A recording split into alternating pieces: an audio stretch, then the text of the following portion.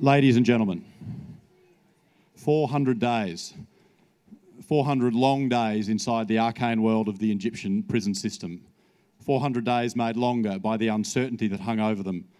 Was this day a moment nearer to freedom or no closer at all? Peter Greste was jailed for doing the job of journalism, and doing the job of journalism when it was at its most fundamental, at its most critical, at a time of unrest and upheaval, at a time of violence and of war. Peter's book of that time and of his career is titled The First Casualty. It is not self-referential. He is not the first casualty. It is an allusion to the Aeschylus quote, "Truth is the first casualty of war." And the injury of that casualty is not just to the journalist jailed or silenced, but to the profession he or she represents and to the very foundation of any free and fair system of government. It is an injury to all of us. The silencing of one voice weakens the voices of all. It chills dissent, delegitimises the vital practice of journalism, and makes us all a little less free. Defending free speech requires defending the speech of those with whom you disagree. Peter Greste had 400 long days to ruminate on this topic as an unhappy and unwilling guest of the Egyptian government. Today, however, he is at liberty and he is with us on the land of the Ghana people, whose elders I'd like to acknowledge now, and whose custodianship of this land I'd like to pay tribute to. Professor Greste is an award-winning foreign correspondent who worked for Reuters, the BBC and Al Jazeera across the globe, including in London, Belgrade, Africa, South America and Afghanistan. He won a Peabody Award in 2011 for his reportage from Somalia. He is the author of The First Casualty and the UNESCO Chair of Journalism and Communications at the University of Queensland. Ladies and gentlemen, Professor Peter Greste.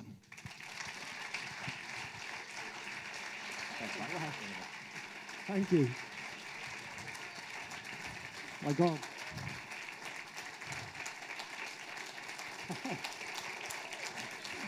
Thank you. This is fantastic. Thank you very much. Thank you. I'd wallow in that applause, but we've only got an hour. Look, it's fantastic to be here. I'm actually incredibly frustrated because I had to fly in this morning from Perth, where I've been working on a documentary, and I've missed out on so much of the festival, but I'm incredibly jealous of everybody here. And thank you very much for coming and listening to me talk about really my pet subject. It's not often that you get a stage to talk about the things that you really care about. Look, what I wanted to do today was really run through a little bit of the backstory and just remind you of what had happened, what we were doing in Egypt at the time, and more importantly, how I came to the conclusion that journalism was really under threat, how I came to really get that sort of fire in my belly that led me to write the book.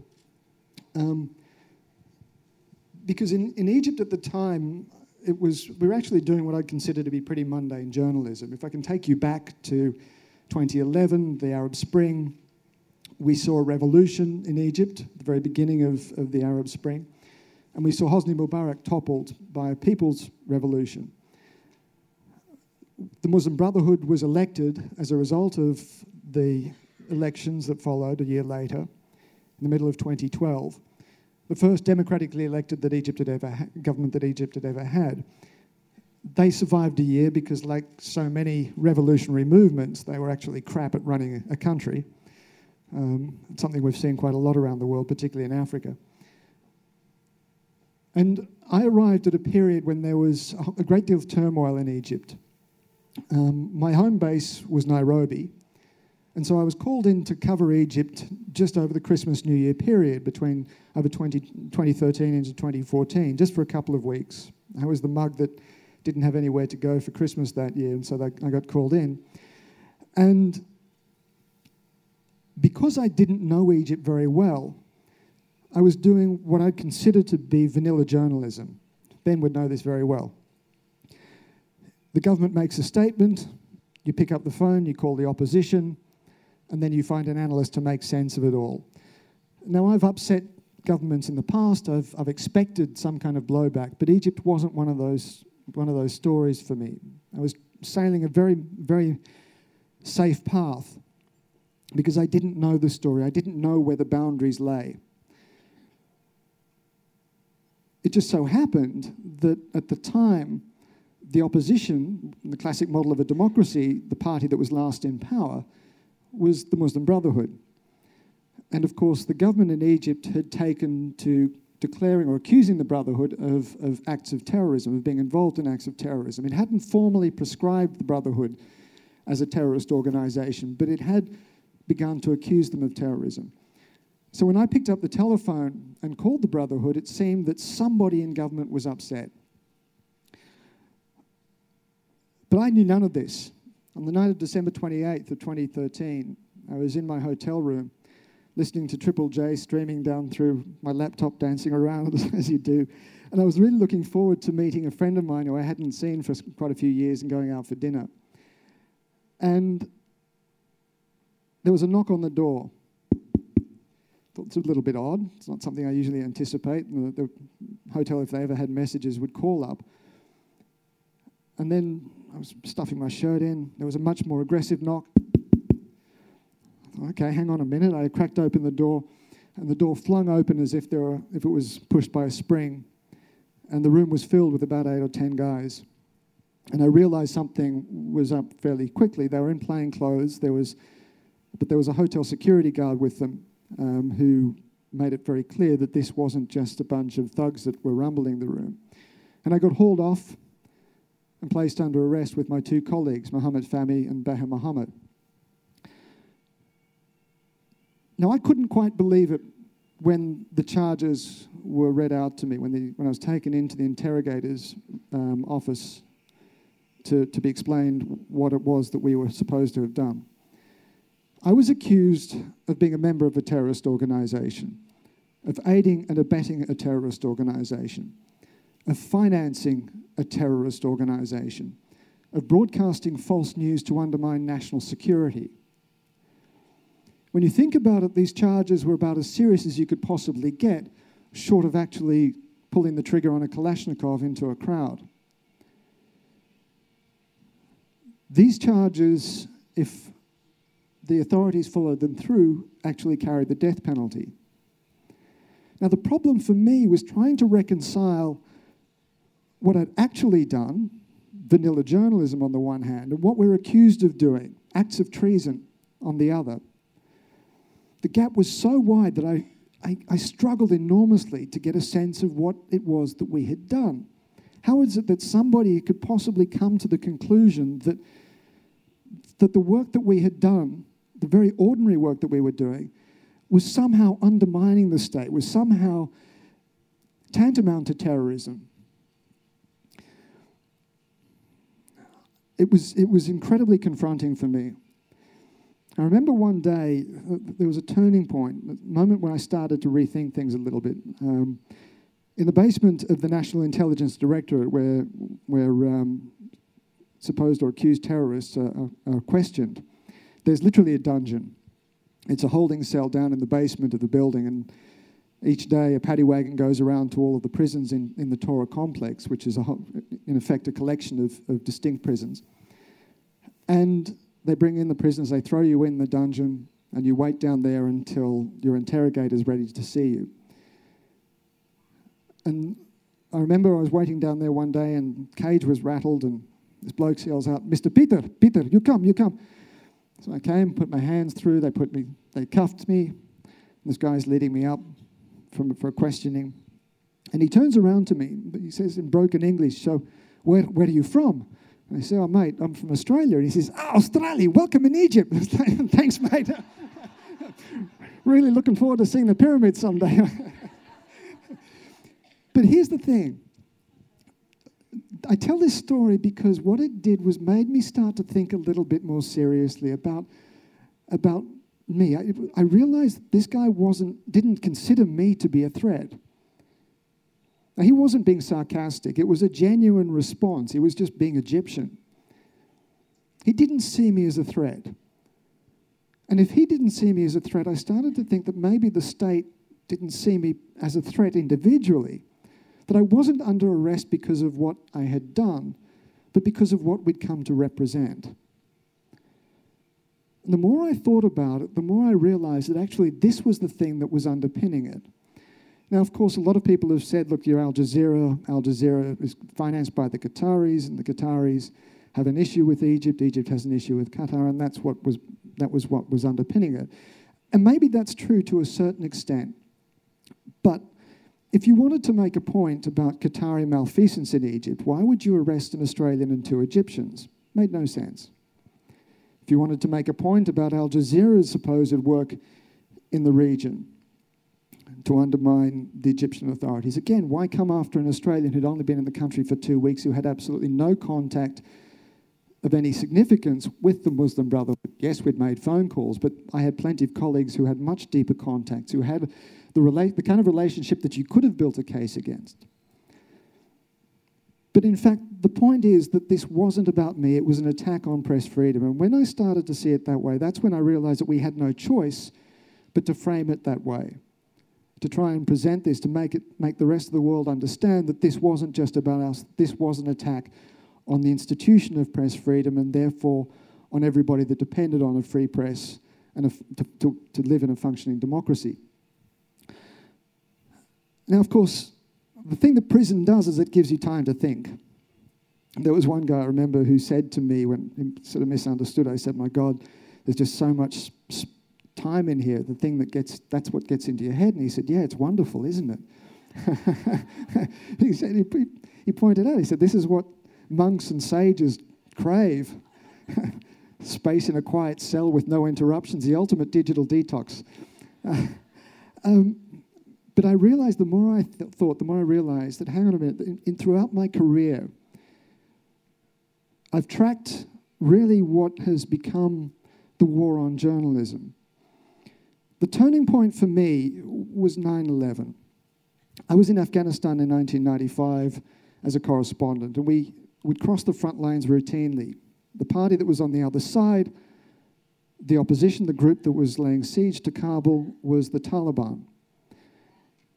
Now, it seems incomprehensible today, but the Taliban accepted us as legitimate players on the battlefield, as observers. Inconvenient sometimes, yes, but they didn't target us. We weren't under attack. We were seen as observers, not participants. And governments, too, were happy for us to be there because they welcomed any understanding of what the Taliban meant, what was driving them. Well, let's go forward to 2001, when I went back as part of the BBC team covering Afghanistan then. And all of a sudden, the Americans were dropping bombs on Al Jazeera's bureau in Kabul, and the Taliban were taking their heads off and murdering journalists, not because of stories that they were reporting, but simply because they were journalists. And here's the thing. In the wars of the past, wars over tangible things like land or ethnicity or water, journalists are observers. Pains in the arse, yes. Inconvenient, yes. Often caught up in the fighting, as so often happens when you've got a group of people in a place where bits of lead are flying around at supersonic speeds, but not specifically targets simply because of who they are. But what 9/11 has done is created a war over ideas. And in that conflict over ideas, the place where ideas are transmitted becomes a part of the battlefield. And this isn't an abstract concept. What happened to us in Egypt was a very real example of that. What the government was doing was taking this conflict of ideas, the war on terror, and redefining it so broadly as to include anybody that was doing legitimate journalism, including speaking to the opposition. And what we've seen since 9/11, all the way through, it's not just in places like Turkey or Afghanistan, but even in more established democracies like, guess what, here in Australia. And this is what concerns me. We seem to have been losing sight of the really important role that good journalism plays. I think I'm going to leave it at that because we need to have a chat, but that's really how I got to the point, as I said, of trying to understand what was going on. That's also why I felt that I needed to put all of this down and write the book. Ben. Ladies and gentlemen, Peter Gresta.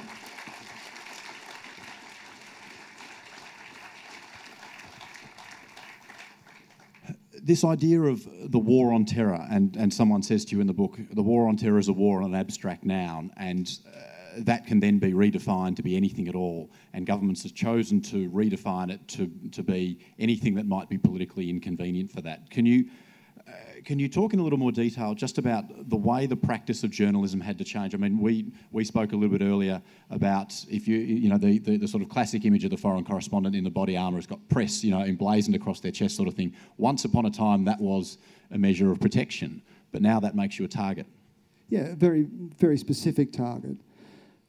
Look, it's to a certain extent, and let's go back to what happened in Afghanistan. In Afghanistan, I actually felt in 1995, I felt that the safest thing for us to do, as perverse as it sounds, the safest thing for us to do was to cross the front lines. Because I recognize that if you're working in a place like Afghanistan, at some point, someone on the other side is going to find you in their rifle sights. And what you don't want is for them to see you as the enemy. And so what I had to do as journalists was to cross the front line to make sure that we spoke to both sides, that we asserted that independence, so that both sides would recognize that even if they disagreed with some of the reporting that we were doing, they disagreed with perhaps the views that we were presenting from their enemies, they recognized that we were still giving them an opportunity to speak, that we were still interrogating them and still interviewing, we were still interested in what they had to say. And so perversely, to me, that was a form of security. That was a form of insurance. Now you can't do that. You try and cross that line, as we found in Egypt, and you become seen as someone who is promoting terrorist ideology. And guess what? Even in Australia, under the foreign fighters legislation, that is now a crime. And the problem is that the idea of a journalist as an independent observer who has not just the right but the professional responsibility to interrogate all parties to a conflict is now being eroded by this obsession with national security. Somehow we've lost, we're so insecure that we seem to be thinking that if we expose ourselves to the logic of the Islamic extremists, we're somehow making ourselves more vulnerable, and I don't understand that. I think you mentioned in the book that sometimes when you're in Kabul and the Taliban were on the outskirts, you would cross the lines, even if you didn't have a story to talk about. You'd just go for the Afghan 3 cups of tea sort of thing, just to be seen to be independent and on both sides. If you were to do that now with the Foreign Fighters Act, you came back with an Australian passport, what would be the result? You'd find yourself in fairly short order, I think, under arrest. I don't know if it's been tested, but the legislation is there, and at some point, if the legislation is there, it's going to get used. Does the legislation have another aspect, though, in that just the simple fact of its existence has a chilling effect and means that when you walk to that line, you say, well, look, I'm not going to go across it, I'm not going to talk to that side because of the possible ramifications? And this is something that's been, it's an unquantifiable thing, and this is one of the problems when it comes to drafting this legislation, this kind of legislation. And here's the thing, I think what we've done, for a start, we never really know how many stories are not reported because of this kind of legislation. That's an unknowable thing, it's an indefinable thing, and we're never going to be able to stand up and hold up a file for the government and say, look what you've missed out on because of this stuff. But national security has become such an easy watchword, an easy catchphrase for the government, and both parties, both the coalition and Labor, are so keen to be seen as being strong on national security that there is no serious debate, no serious pushback on the legislation. And so I think we need to be very careful about what it is that we're losing when we see these pieces of legislation introduced. Now, let me be absolutely clear, lest anybody misquote me here. I recognise the risks that terrorism poses to us. I've probably more than most people been seeing the consequences of terrorism. I've been caught in car bombs, thankfully not injured, but come very close to it. One of my close personal friends and colleagues, Kate Payton, was shot and murdered in Mogadishu while we were working together by terrorists. So I understand. But what concerns me is that in our rush to protect our way of life, our Australian values, whatever that means, we're actually undercutting one of the most fundamental elements of the way that that system has worked, and that is a free, vibrant press. Now, it's not always pretty, it's not always particularly edifying, but it has worked. And that's what I'm worried about. I think we're in danger of losing that. Are we also in danger of dealing with another very nebulous term? As you say, the war on terror can mean whatever you want it to mean. National security is this incredibly broad umbrella that you can pull absolutely anything into that, and as a result of that, FOIs come back blank. Governments refuse to comment on public monies and public policies being spent. National security can mean whatever you want it to mean. Yeah, and we've seen national security broadened to the point that the offshore detention centres were included, and you know this through your own work very, very well. Manus and Nauru, I mean, the government insisted that under the Border Force Act, 2 years jail for speaking out about what you see being done on Nauru and Manus. This is a piece of legislation still on the books. And who here can see a debate or discussion around Manus and Nauru as a violation, as a threat to national security? Hands up. Anybody? Anyone? Really? Well, clearly a lot of people in government think that it is, because that law exists. Now, whatever you think of those policies, you cannot realistically, honestly put your hand on your heart and say that if we discuss what's taking place in Manus and Nauru, you're threatening national security. If you as a civil servant leaks to the press information about the conditions on Manus and Nauru, that somehow you're violating national security. We need to have a robust debate about immigration, make no mistake, but not to silence that debate because of national security. Now, it's not just Australia, by the way, that's doing this. I have enormous respect for President Obama. I met the guy. He was one of our strongest advocates while we were in prison. He picked up the phone and he spoke to President Sisi personally. But guess what? The US has the Espionage Act that was introduced in 1918 to do what it says on the tin, to deal with spies, foreign spies. From 1918 until 2008, the Espionage Act was used a total of 5 times. 5 times in all of almost 100 years. In 90 years, it was used 5 times. Barack Obama used the Espionage Act more than twice as often as all his predecessors combined.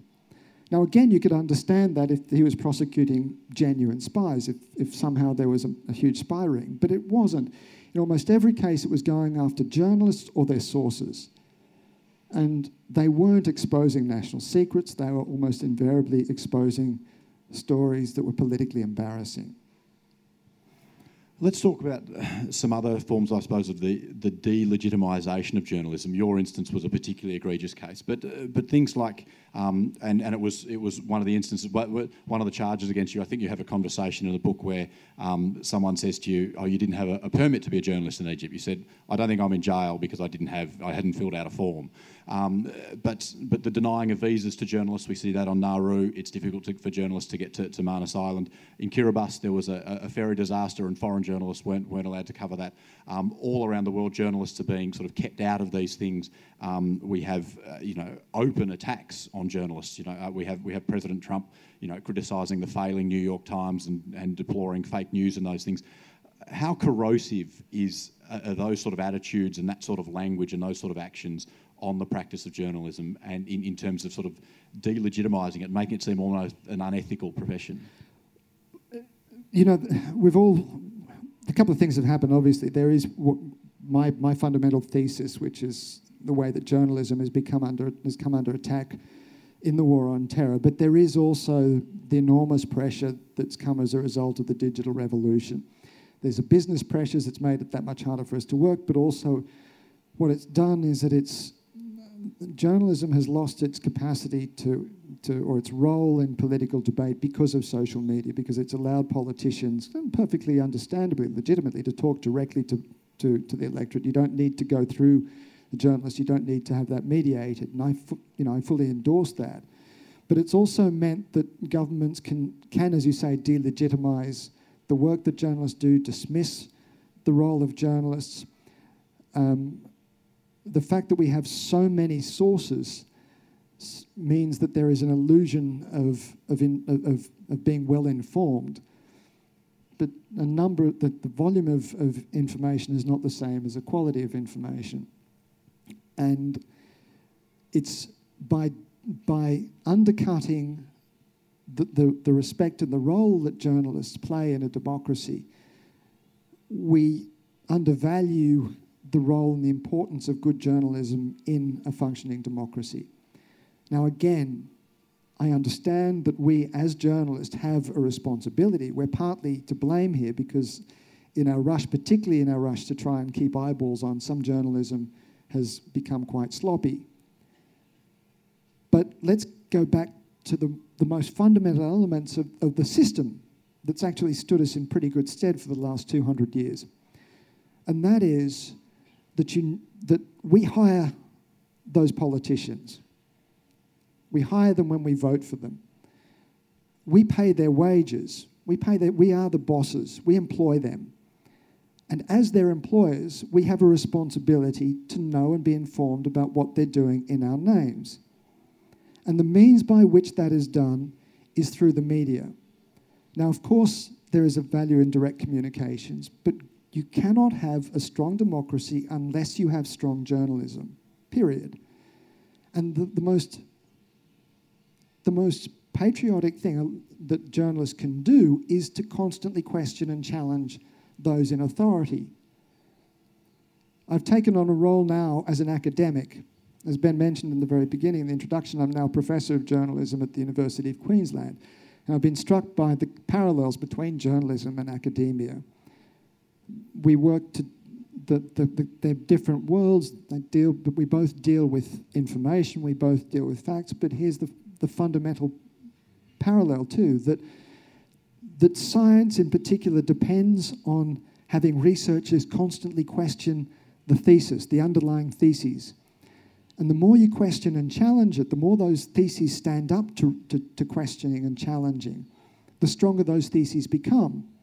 And the same is true of our system of government. The more that we question and challenge and hold a sceptical torch to the government, the better the policies that we're going to get out in return.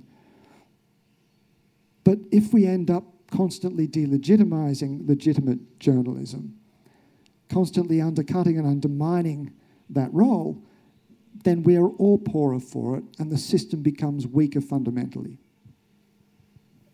We've talked thus far about the media as though it is this sort of monolithic entity that thinks the same and behaves in the same way. We know that it's not. Like any profession, there is good journalism and bad journalism. What do you see the media has not done well? Where has it sort of failed itself and weakened its own cause? We've lost our capacity we've lost both the resources and I think the appetite for, frankly, what's pretty unpopular journalism, and that's the really good investigations. Again, remember, in the digital world, the thing that earns you money, the thing that keeps you alive as a journalist is eyeballs. And so, and we're, again, Ben, as a newspaper journalist, you would understand this too, that our stories are measured on the number of clicks that you get and the amount of time that people spend on those stories. And the more time they spend, the more valuable your work becomes, and therefore that kind of thing is encouraged. Which, let's face it, means that there's a tendency, there is a pressure towards McDonald's journalism.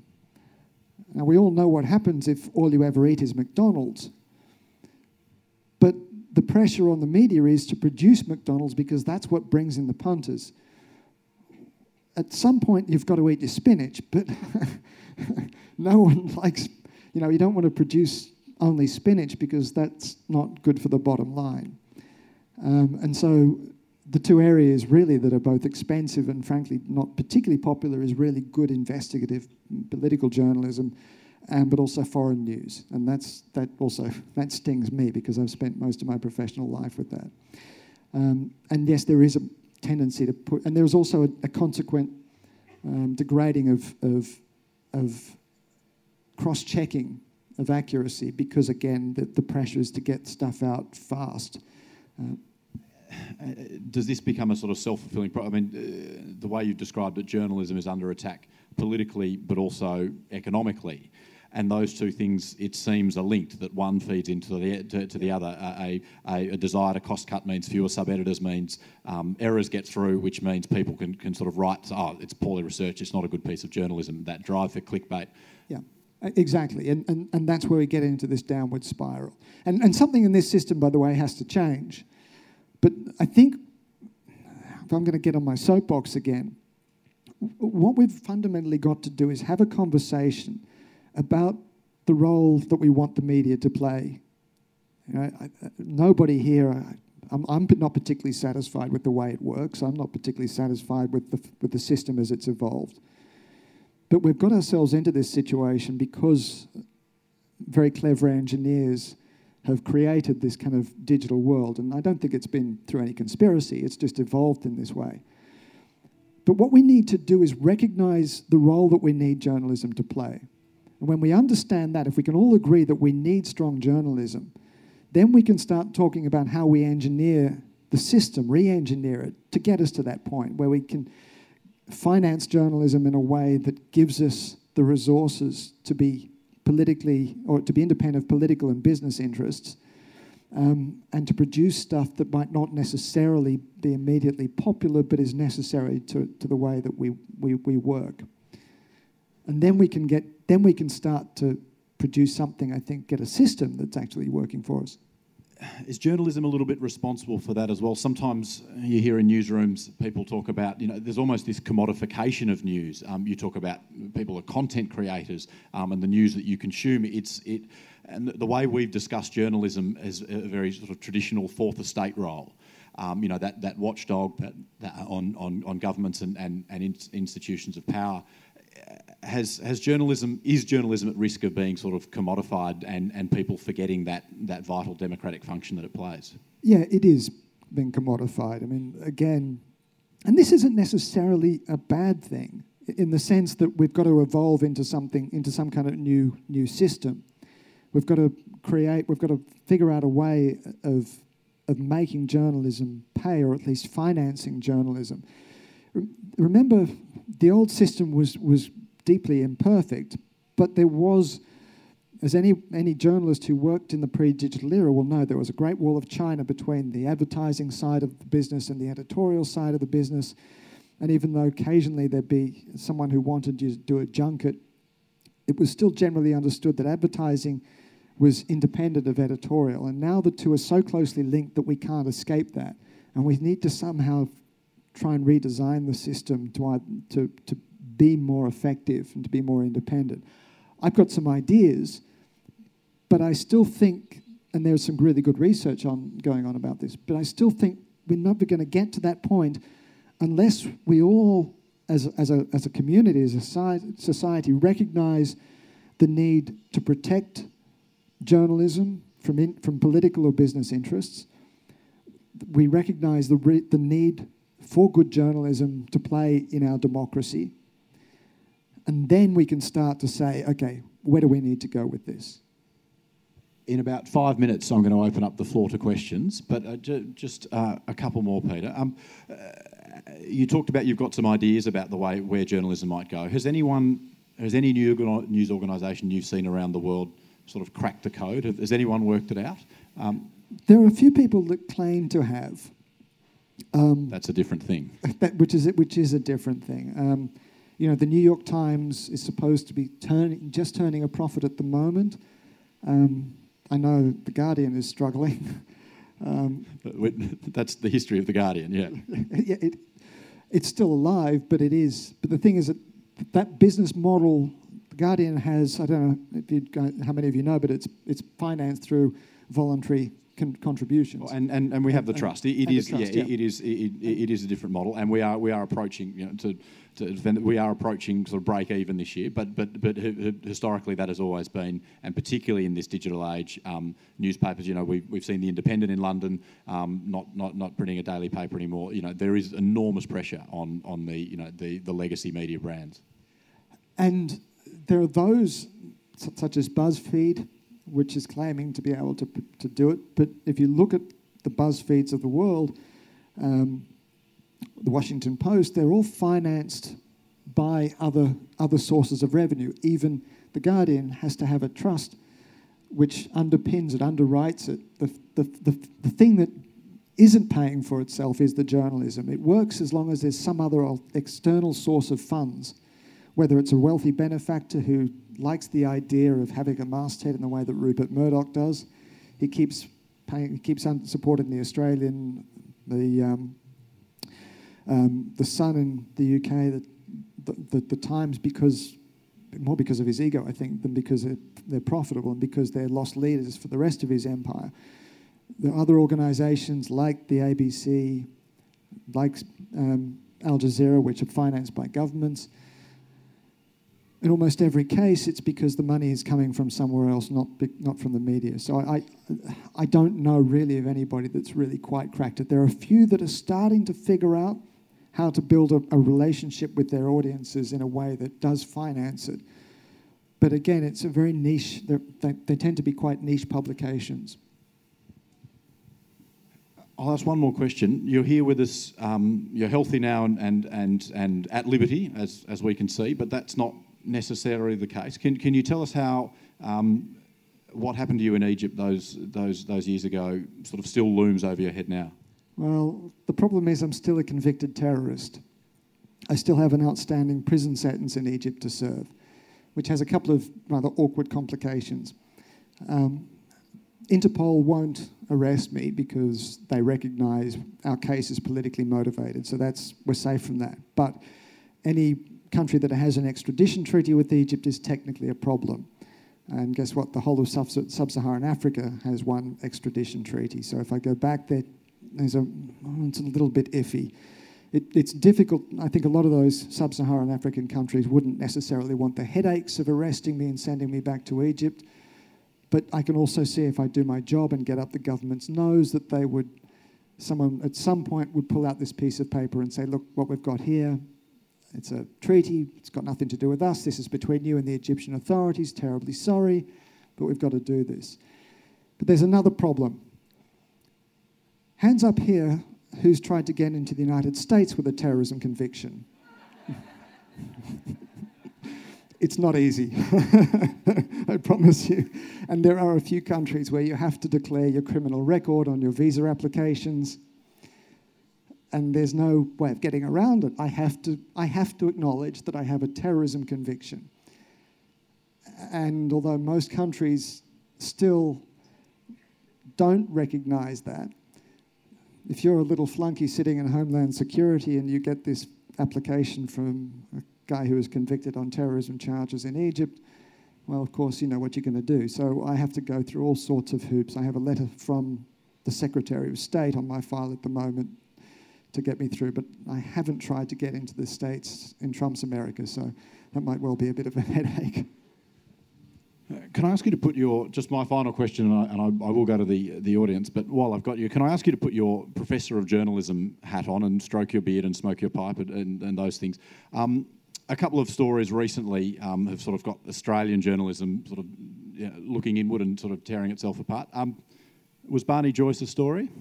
Oh, yeah. He was a story. Look,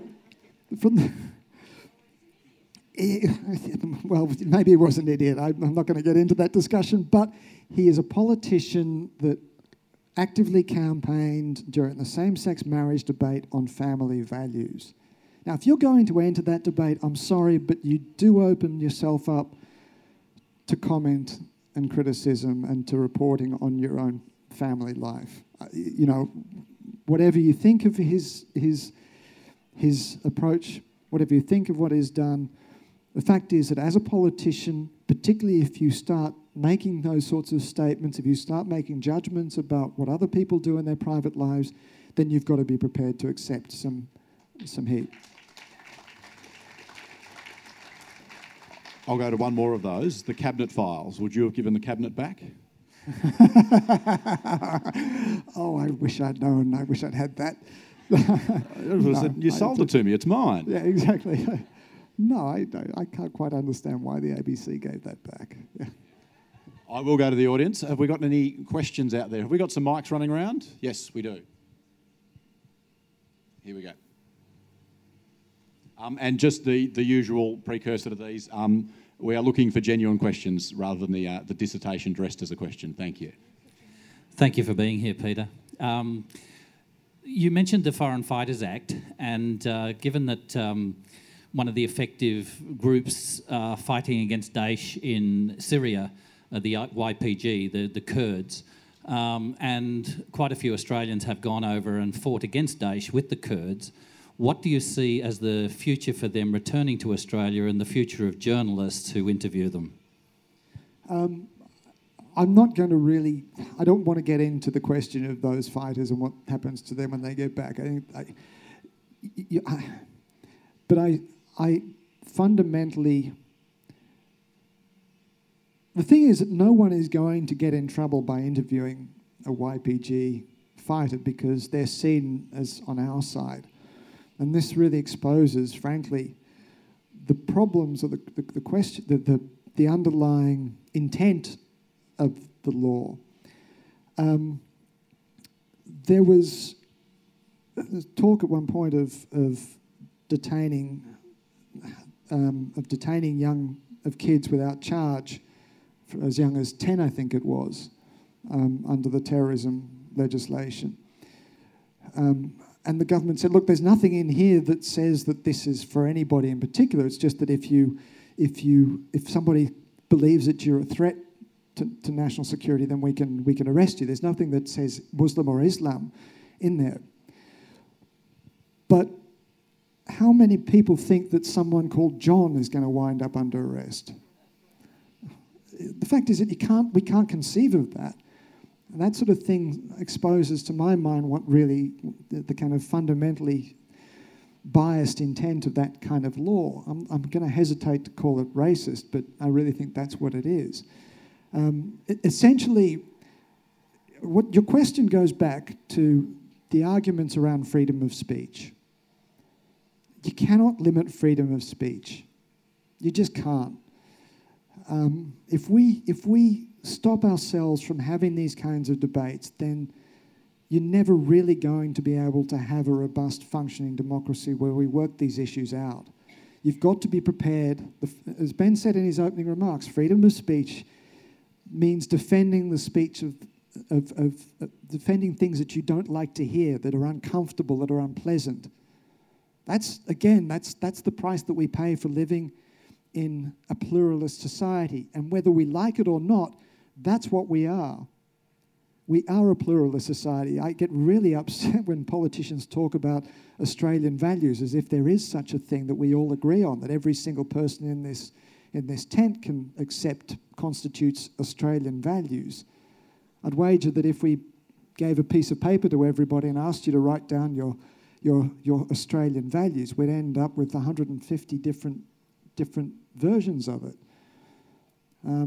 And so we've got to be prepared to have those conversations and make sure that, and listen to the YPG fighters as much as the Islamists, to understand what's going on, understand what drives them, have the conversations, argue about why that's fundamentally wrong, and if we genuinely believe in the strength of our convictions and the righteousness of our convictions, then have that win. You say you can't curtail free speech. Is 18C then undemocratic, or is 18D sufficient protection? No, I don't. I think 18C is bad. And that's not to suggest that I'm condoning racist speech. Remember, Section 18C of the Race Discrimination Act makes it a criminal offence to abuse anybody on the grounds of their race. I think that as participants, as members of a democracy, you've got a responsibility to call it out when you see it, but we need to prescribe that socially, not legally. So you've talked about the war on ideas and how journalism is seen as part of that battlefield now and so is under attack. Academia is also a place where ideas are exchanged. Do you see academia as also part of that battlefield and under attack? I do, but not to the same extent, because it tends to happen in fairly closed ivory towers. But as a newly minted member of academia, I can see similar debates taking place. Again, it's not the principles of academic independence. I'm very pleased to be part of the University of Queensland, which very rigorously defends that and actually pushes back against some of the restrictions around, or the politically correct restrictions around academic discourse. But I think that, as I said, while I think it's not under the same pressure as the media, I do see it. I do see examples of it. In some institutions, it tends to be more egregious than others, but I don't think it's immune.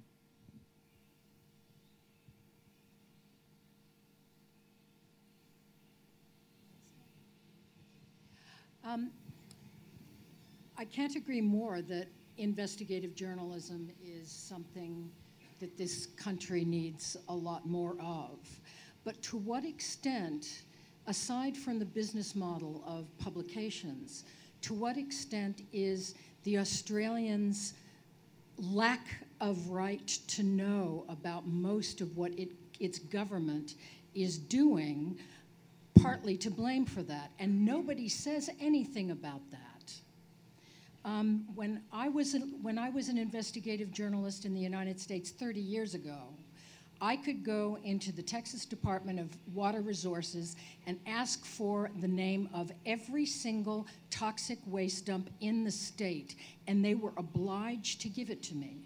They are not obliged to give it to me in South Australia or any other state that I know of. Yeah, no, I absolutely agree with that. That we've the ability, and again, Ben could probably speak to this more than I could at this point. The obvious example is the freedom of information laws that are supposed to allow us the information. I mean, I do a lot of FOIs in the area of immigration, and everything comes back blanked out. You can't know this because it will be embarrassing to Australia. It will affect international relations, commercial in confidence. We don't like you very much. We're not going to tell you. It's not a real reason, but that's essentially what it is. It is a broken system, and this is, as you say, this is our government that we're paying for and that we elect, and that we have a right to know what's being done in our name and with our money. But we are told very, very little in this country. No, please, I'm glad you answered it far better than I could have. Hi. How do you see the balance between the public media in Australia, like ABC, SBS, and the relationship with investigative journalism and independent journalism, and how that works out in favor of us as citizens and finding the truth? Is it a healthy balance? Do you think they push enough for us to feel that we get the right journalism? You're suggesting, you're asking whether the ABC is sufficiently aggressive against the government. Yeah, look, I think the ABC is in a really awkward position. Let's go back to what I've been saying, repeating, and forgive me if I'm starting to sound like a broken record, but the role of the media, responsible media, is always to be sceptical and to question and challenge those in power. So when the when the ABC is criticised for being overly aggressive towards the government, I think that's a completely spurious argument. I get quite upset, particularly with the Australian, for not being aggressive enough, because they seem to be, even if politically they tend to be more aligned with the government, they still have a professional responsibility to question and challenge what the government does. But the ABC is still vulnerable because the finances come straight from the Treasurer. And that's why I actually like the BBC model. The BBC is, I don't know how many people know and understand the BBC model for financing. Hands up those who do. Okay, almost nobody. It's they basically are paid for by the license fee. Everybody who owns a television in the UK pays a license to the BBC, the license for that TV, and that money goes to the BBC. So it's money that is independent of government. It's taken directly from the license payers, and it goes directly to the BBC. And everybody knows when they sign their license fee check, that's what the money goes for. Now, that's under enormous pressure at the moment because very few people, or fewer and fewer people, are watching TV through their license, watching the media through their TVs any longer. It's mostly laptops, phones, and so on. And so it's hard to justify. But the fundamental principle of having a source of money that pays for the BBC that's independent of government and independent of commercial interests still holds, and I think that's valuable, and it's a model worth trying to think about. But it also protects the BBC because the government of the day can't get their hands on it. They can't shut down the BBC's, they can't choke off the BBC's funding in the way that they can here. And I think we need to try and re-engineer the way the ABC is funded to get to that kind of independence. It's a really difficult position. I think the ABC is underappreciated. I also think it's under-supported and underfunded. There is enormous room for improvement. I'm not suggesting, thank you, I'm not suggesting it's perfect by any stretch of the imagination. But let's try and imagine an Australia without the ABC, without programs like Four Corners. Again, hands up those of you who watch Four Corners. Yeah, exactly. It matters to us, you know. It really does. And if we can't afford to pay for programs like Four Corners, then all of us will be poorer for it. So I think we need to understand and appreciate the best that it does and have, again, a public debate and public support about, not necessarily about cutting the ABC off at the knees, but actually strengthening its journalism, strengthening its independence, strengthening its capacity to keep us properly informed. Because frankly, I can't see the commercials doing the job in the way that they used to any longer. We've got time for two more questions. Your parents, and particularly your brother, ran a long campaign for your release. Has your relationship with them changed since you've come home? Sorry, where are you? I can't see you. Oh, right at the very back there. Okay, thank you. Gosh, yes. I'm under no illusions. Everybody is here because, well, I know my story is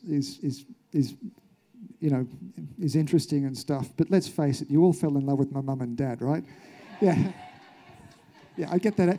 And if are they here? Are they here? They aren't here. My uncle is here up the back. Well, thank you.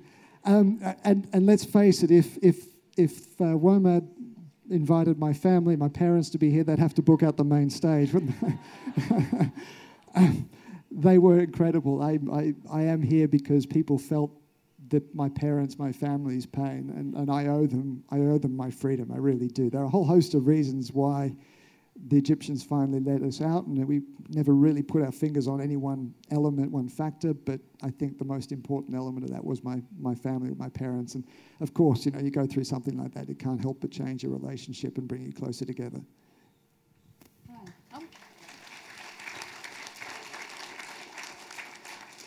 I'm wondering if you're aware of the plight of the Australian documentary maker, James Ricketson, who's been imprisoned in Cambodia since June, July last year. Yeah, I've spoken about James. I've been on air. I've tweeted about him. I think his case is terrible. I think we need to speak a lot more forcefully about James. I've been in touch with his family, and we've been trying to support his family as much as we can. For those of you who don't know, James Ricketson is a documentary maker who is working in Cambodia. He was arrested last year while he was flying a drone over an opposition rally. He's been charged with espionage charges. We haven't seen the evidence yet. There's been quite a number of hearings about his case. And I think his case is very similar to ours in all sorts of respects. And that we do need publicly a lot to keep talking about his case, to encourage the government to get more actively involved. It's a complex, as always, these things are complex diplomatic games, and there's been quite some criticism of the government, whether or not they've done enough. I don't necessarily want to get involved in that, but I will say that publicly I think we need to be pushing, we need to be advocating. And let me say one more thing before we wrap up. Tweets actually matter. In our case, the Free AJ Staff hashtag received 3 billion impressions, billion with a B.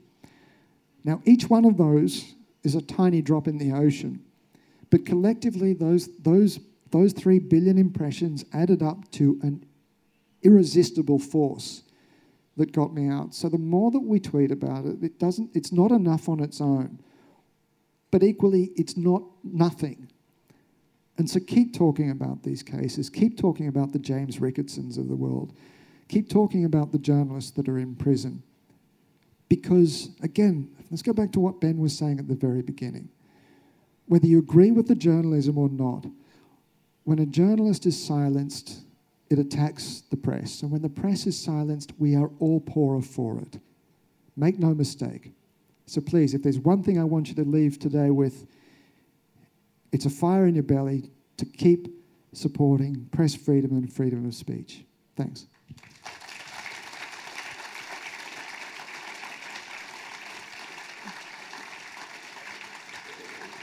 An important and a sober note to finish on, the profession of journalism remains under attack. But we are very happy that our guest is here today. We are happy that he is with us. We are happy he is at liberty, and we are happy that his is a voice that will not be silenced. Ladies and gentlemen, can you thank again Peter Greste?